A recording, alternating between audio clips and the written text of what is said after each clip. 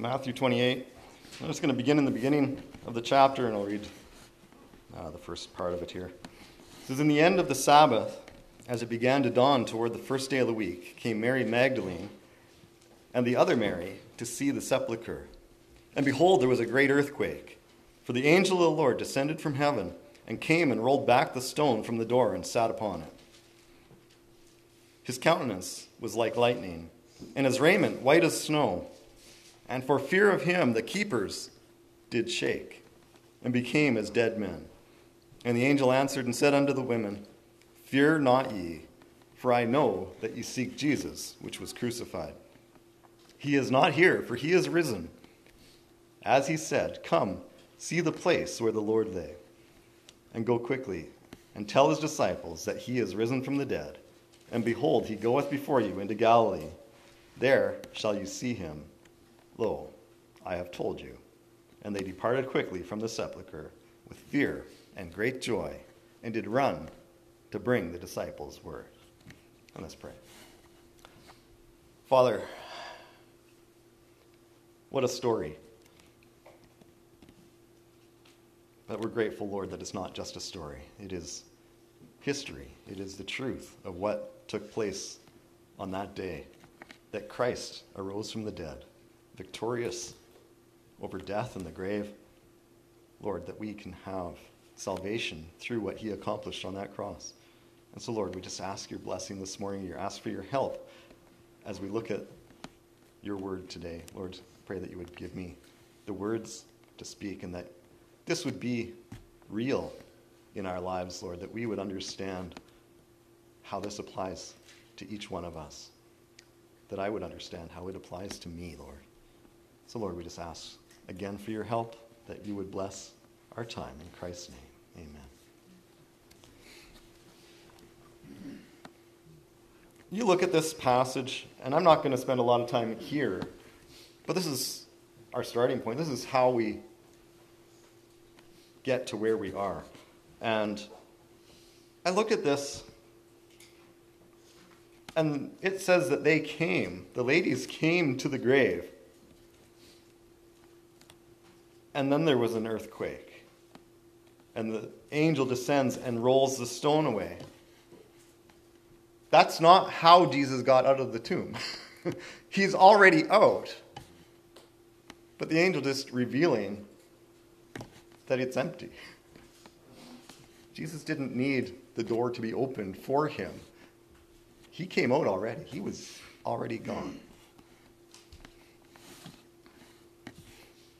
This morning, I looked around trying to come up with what to preach on today. And as I'm just reading different things and different ideas. And the one idea says, pastors keep looking for a new angle. Year after year, you're preaching the same message. So you're looking for a new angle on the resurrection. And it says, stop looking for a new angle and just preach the same old story. Right? That's the story we need to hear. And so that's the story we're going to preach this morning. I'm going to back up all the way, as you can see, to the book of Exodus. Exodus chapter 20.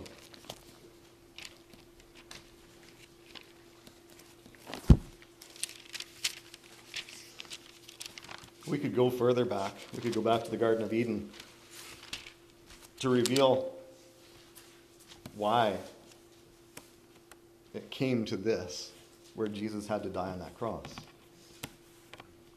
But we'll start in Exodus 20, and we're just going to look at the law a little bit, because this is pointing to you and me.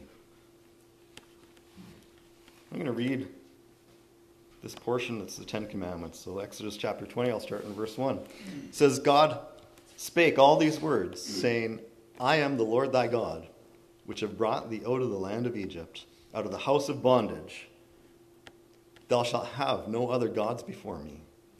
Thou shalt not make unto thee any graven image, or any likeness of anything that is in heaven above, or that is in the earth beneath, or that is in the water under the earth.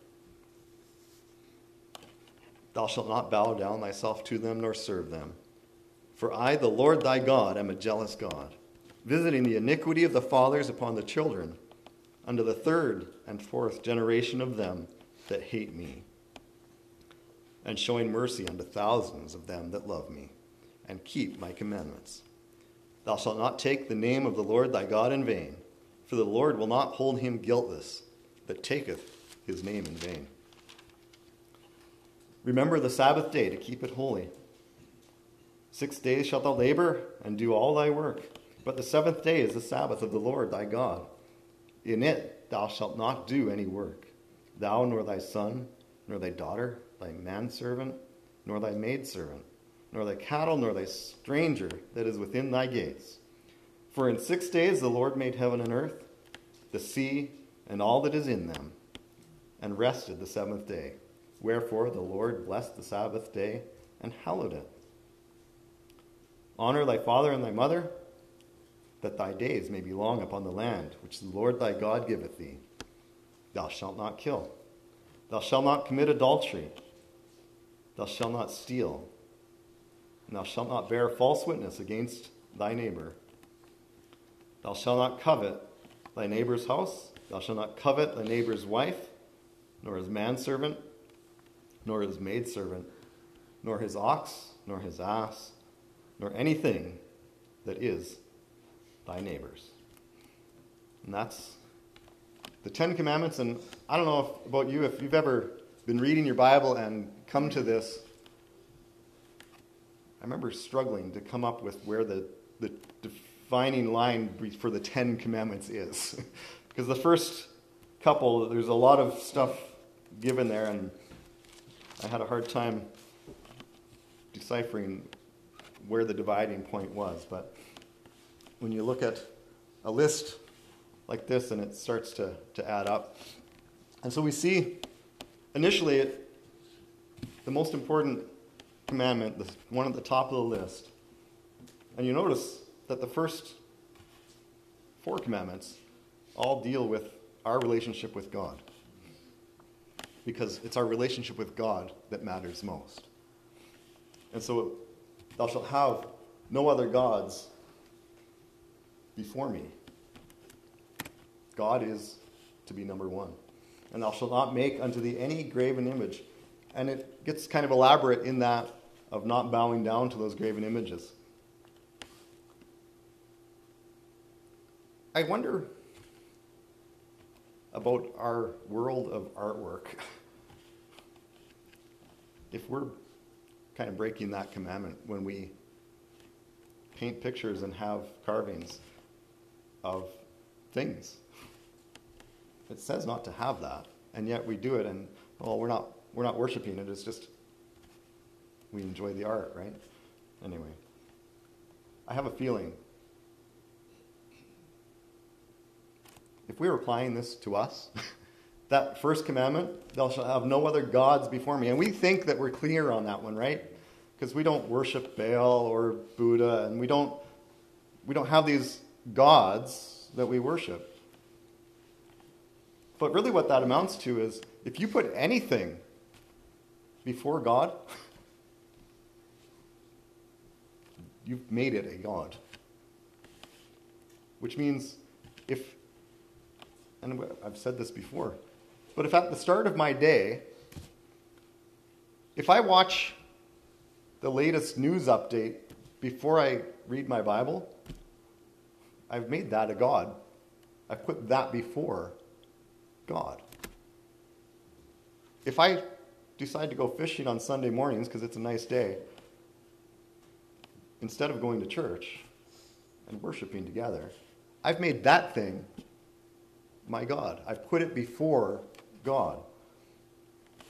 And I don't want to lift up church attendance. It's not like you have to attend church or you're going to hell. We don't work for our salvation, but it just kind of it shows where our heart is. And we make these graven images. We have artwork and we have nice stuff, right? We like looking at our nice stuff. We're guilty, easily, on the first 2 counts. The third one, thou shalt not take the name of the Lord thy God in vain. I'm shocked when I see how many people who profess to be Christians in their day-to-day texting and communication use OMG without a thought as to what they're saying. I remember one of the campers at camp, one of our songs, I can't think of what the song is, but it has the phrase, "Oh my God," as we're singing praise to God. And the camper's like, we're not supposed to say that. Well, we are supposed to say it when we're talking to God. We're just not supposed to say it just in a casual way. And so we do these things, though. And we take the name of God lightly. We use Jesus' name as a curse word in our day-to-day lives. Hopefully we don't, but people do.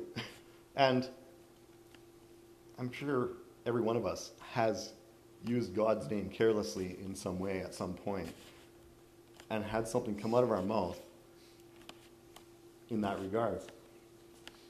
And I'm sure every one of us is guilty on that count. Remember the Sabbath day to keep it holy? I don't think we do that. Honor thy father and mother. I can look at my kids. Have you always obeyed? Have you always done the right thing in regards to your father and mother? Have you always given them the honor that they deserve? And as children, we certainly are all guilty of not doing that. And even as adults, there's times where we don't put the right honor on our parents, right? We can go through every one of these things. Every single one of us is guilty on every point in this list. Thou shalt not kill, and, I never killed anyone, is usually somebody's answer if you try to bring the gospel and are you a good person? Well, I never kill anyone. It's like, that's the standard.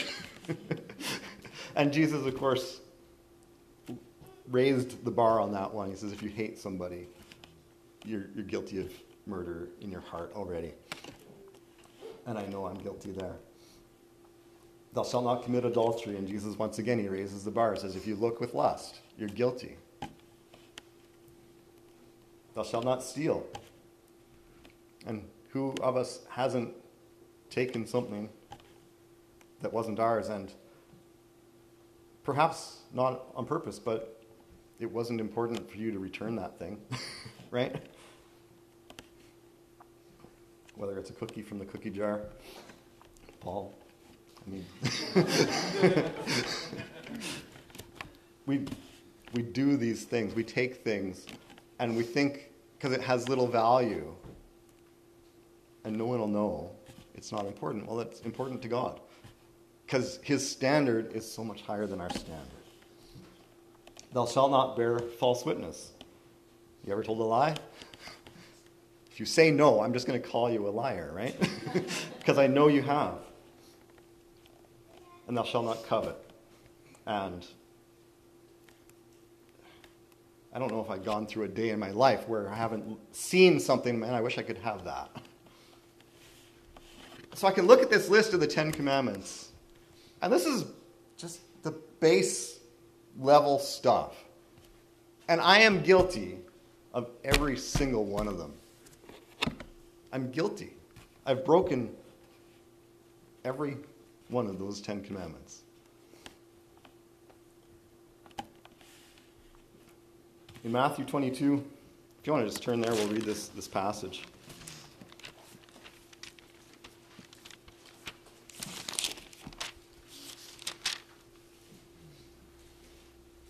It's funny, I went to the Good Friday service, and it was so strange to me. I took my Bible, and not once did I open the Bible.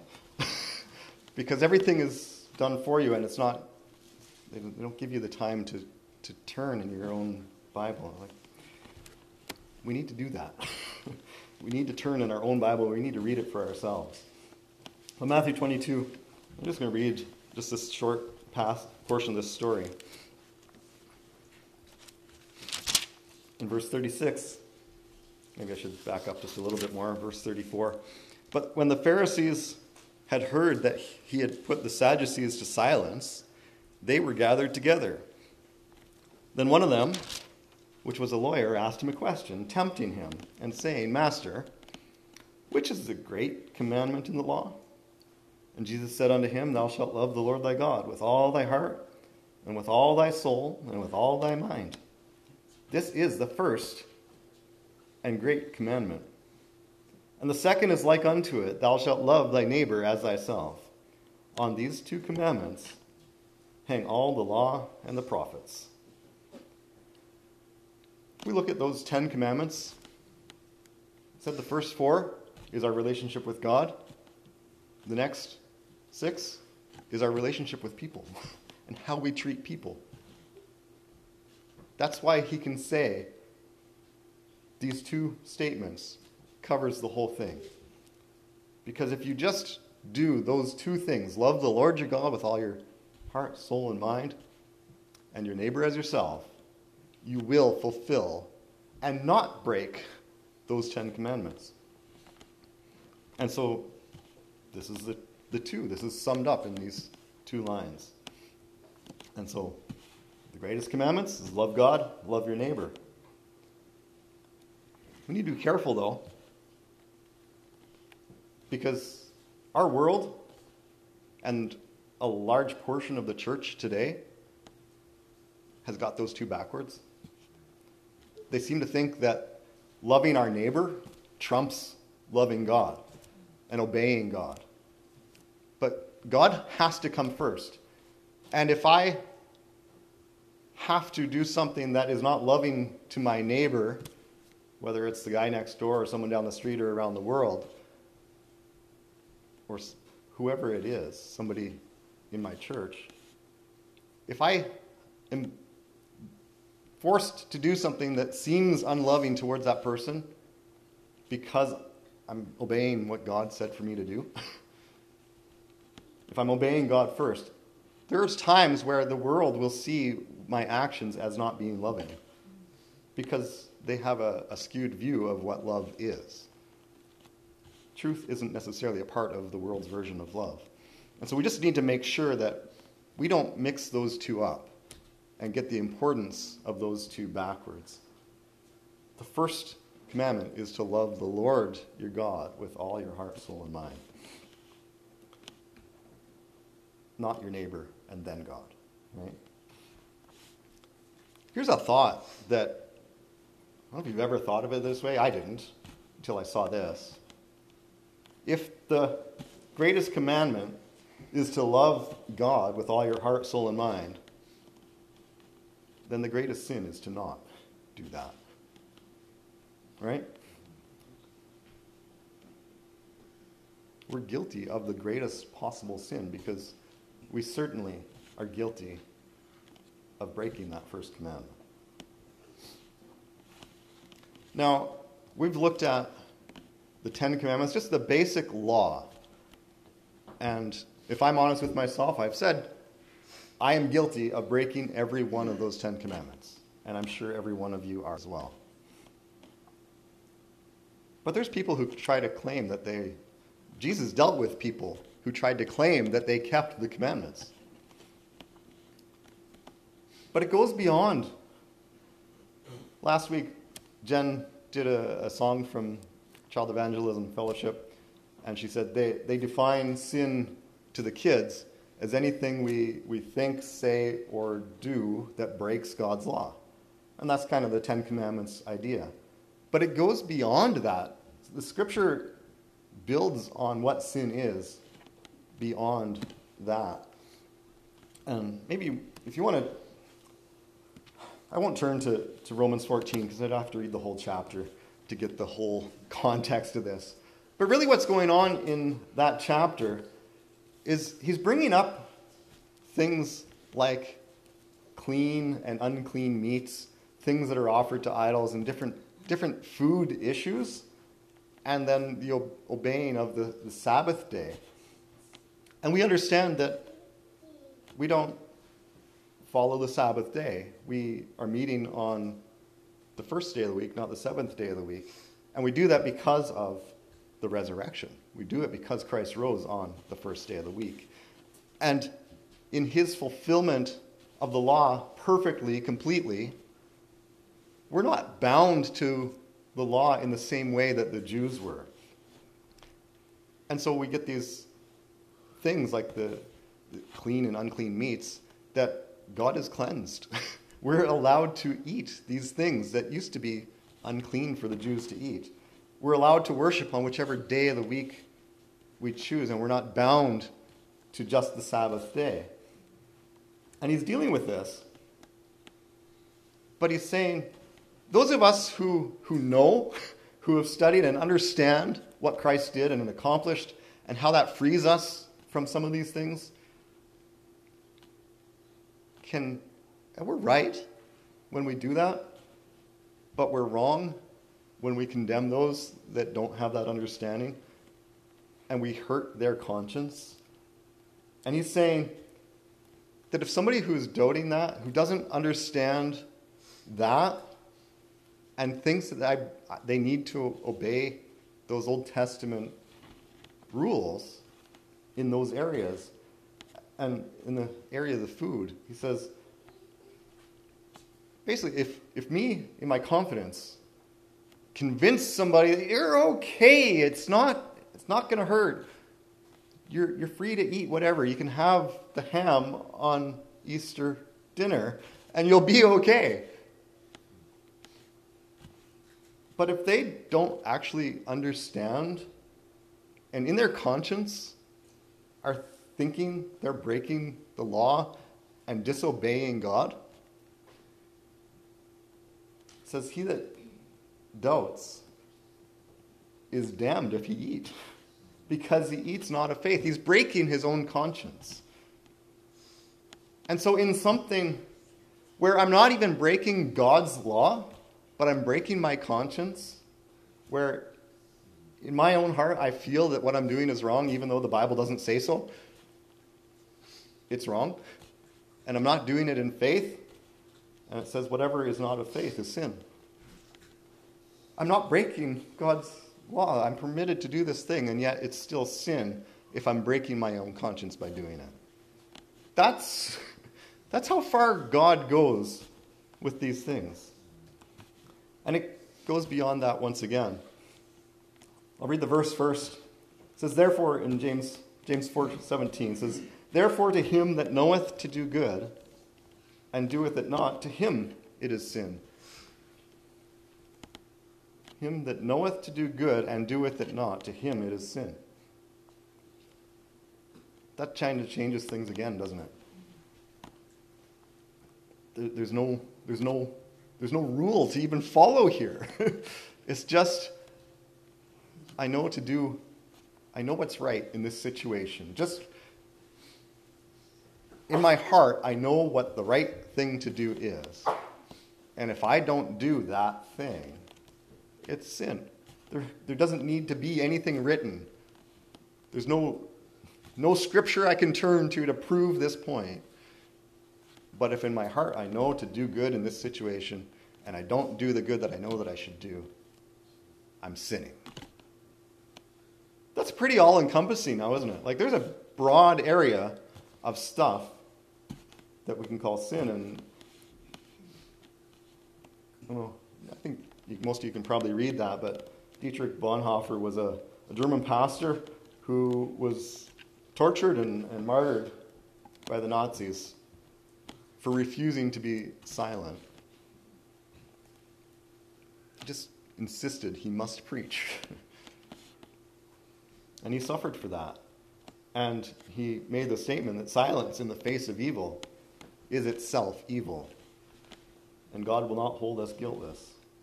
Not to speak is to speak, and not to act is to act.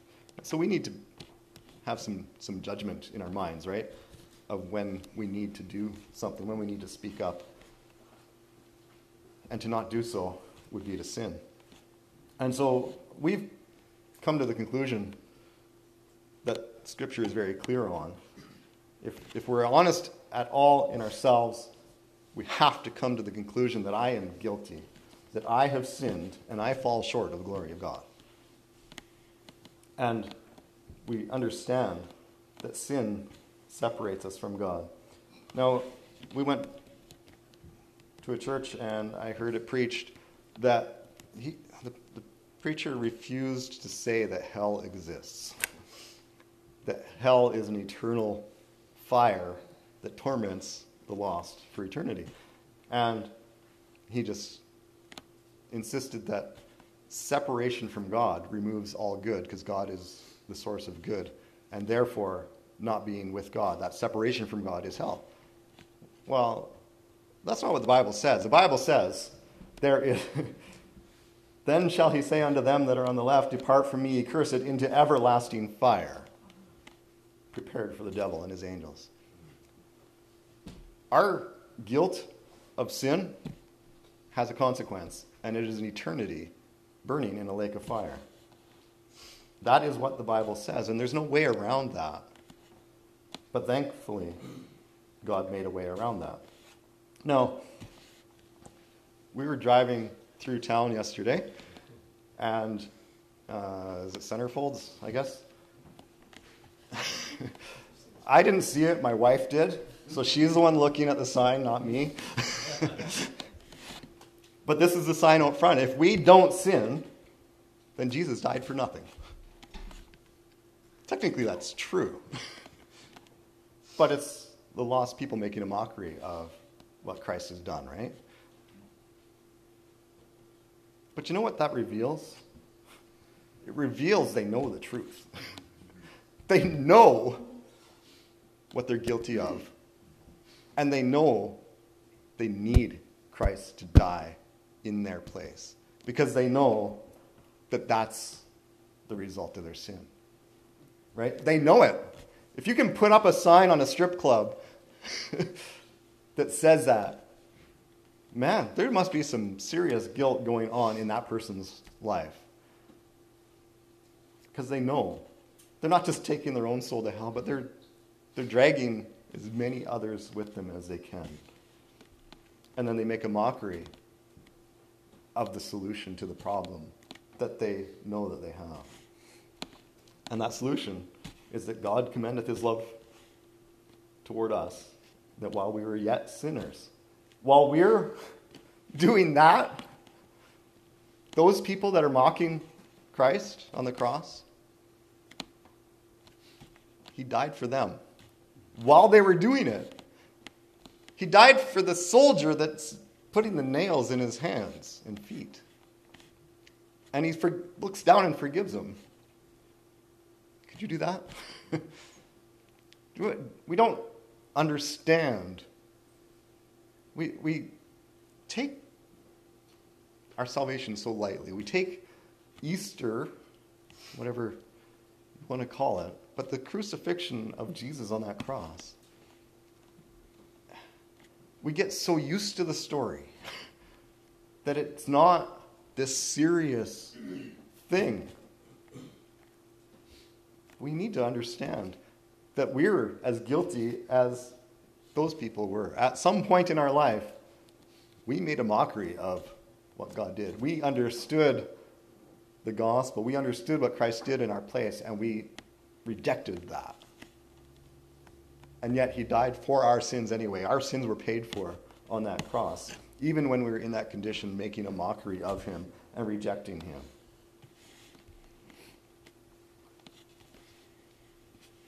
So, he died for us. He took our place, took the punishment that we deserve, and being in his perfection, was able to take God's wrath on him that would be eternity for us. But in his perfection, he was able to take that on him and pay that price completely for us. And so it didn't take eternity for him, thankfully. And he said, and this is long before his crucifixion, but he made the statement, I am the resurrection and the life. And says, he that believeth in me, though he were dead, yet shall he live. We're dead. Our sins cause us to be dead.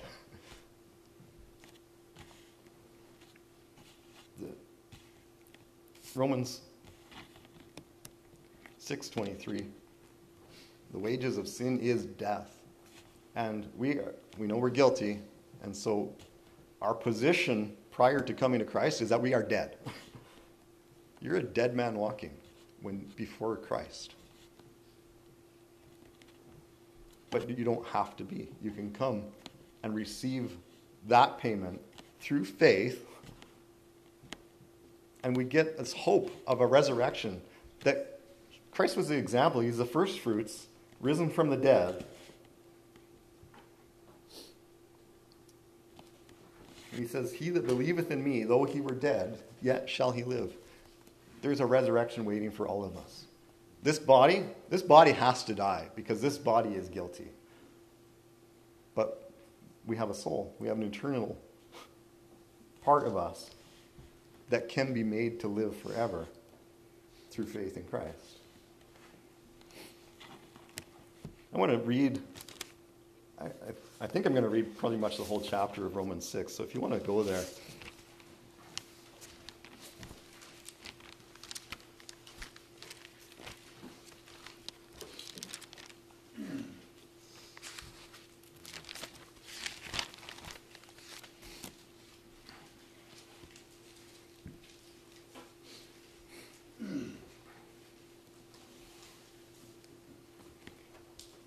That sign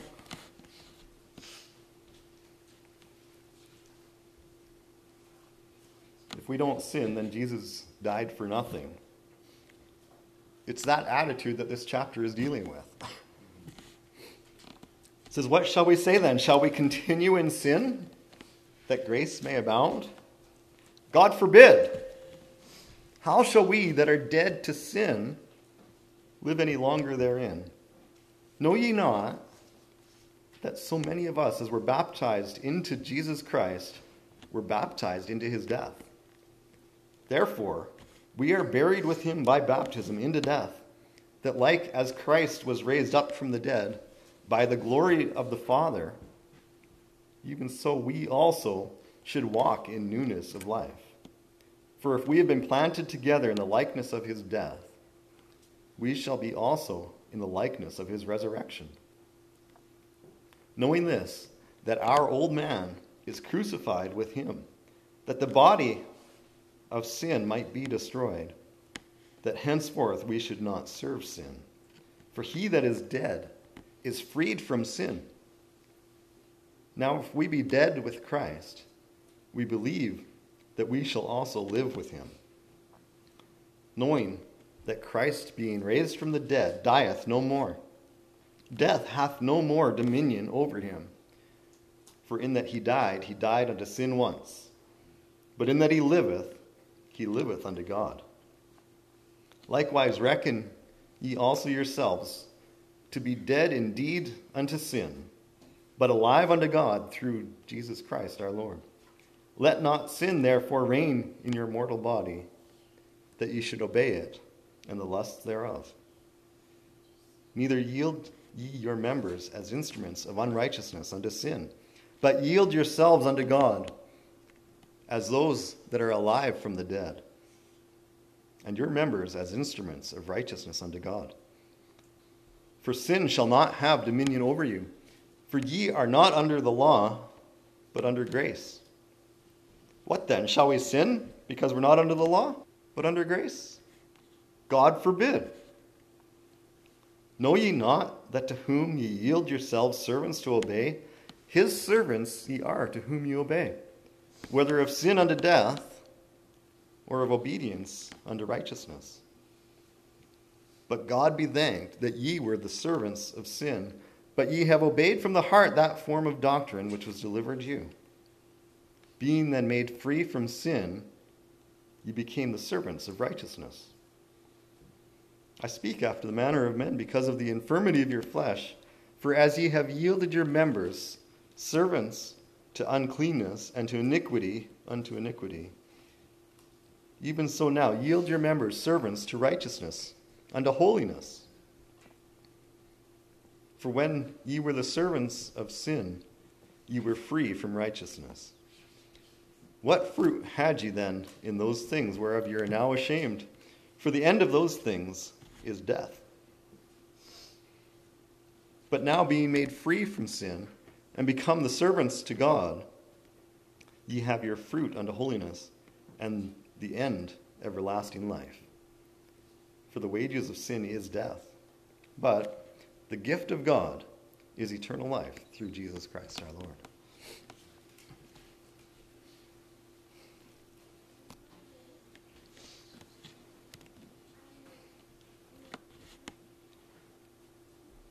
This is such a description of what Christ has accomplished in his death, that by faith, his death applies to our account. We know that we're guilty. The death was for us, not for him. He didn't have to die. We know Christ as the Son of God. He raised others from the dead back to life. He healed others. He did miraculous things. He walked on water, and he did these things. He can calm a storm. He commands the weather. Of course, he could free himself from the cross, as those that stood by mocked him, saying he saved others, and yet he can't save himself. It's like he chose to not save himself because he was doing it for you, for your guiltiness, because you were...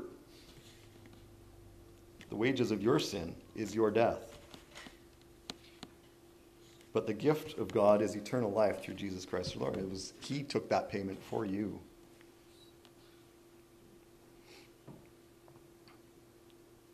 We need to understand that we need to consider ourselves dead to sin. That we crucify our flesh with Christ. Consider this thing as dead. This thing is, this flesh, this body that we're stuck in this life, needs to die. So that we can live a life that glorifies God. We need to yield ourselves, as the passage says, not to sin, but unto righteousness. We need to be free. Verse 18 said, being then made free from sin, ye became the servants of righteousness.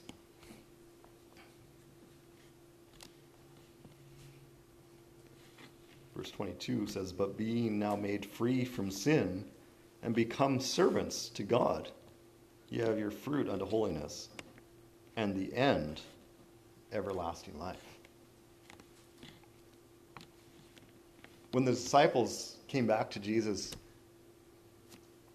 glorifying in the fact that the devils were subject to them, that they were able to cast out devils and command evil spirits to leave people, and they obeyed them.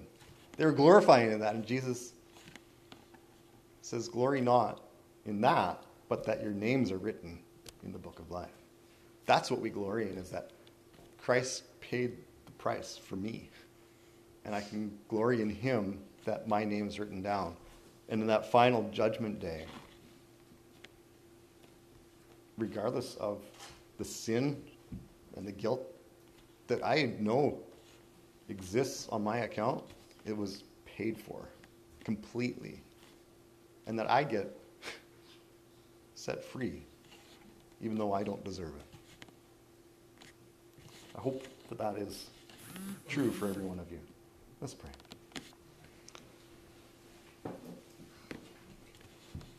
Lord, the Bible is full of this type of explanation of what Christ accomplished for us and how this applies in our lives and how we're to respond. Forsaking a life of sin and living a life that's glorifying to God because of the payment that was made for us, because our debt was paid on the cross. And Lord, there is victory through his resurrection, and we have a hope of eternal life, that our name can be written down and we can know that we have eternal life. And so, Lord, I just pray that each one of us would be assured of that this morning. And if anybody doesn't currently know that, that they would turn their lives to you, Lord, that they would seek to know that truth and to be able to experience that for themselves. So Lord, again, we commit this time to you, and we're thankful for it. In Jesus' name, amen.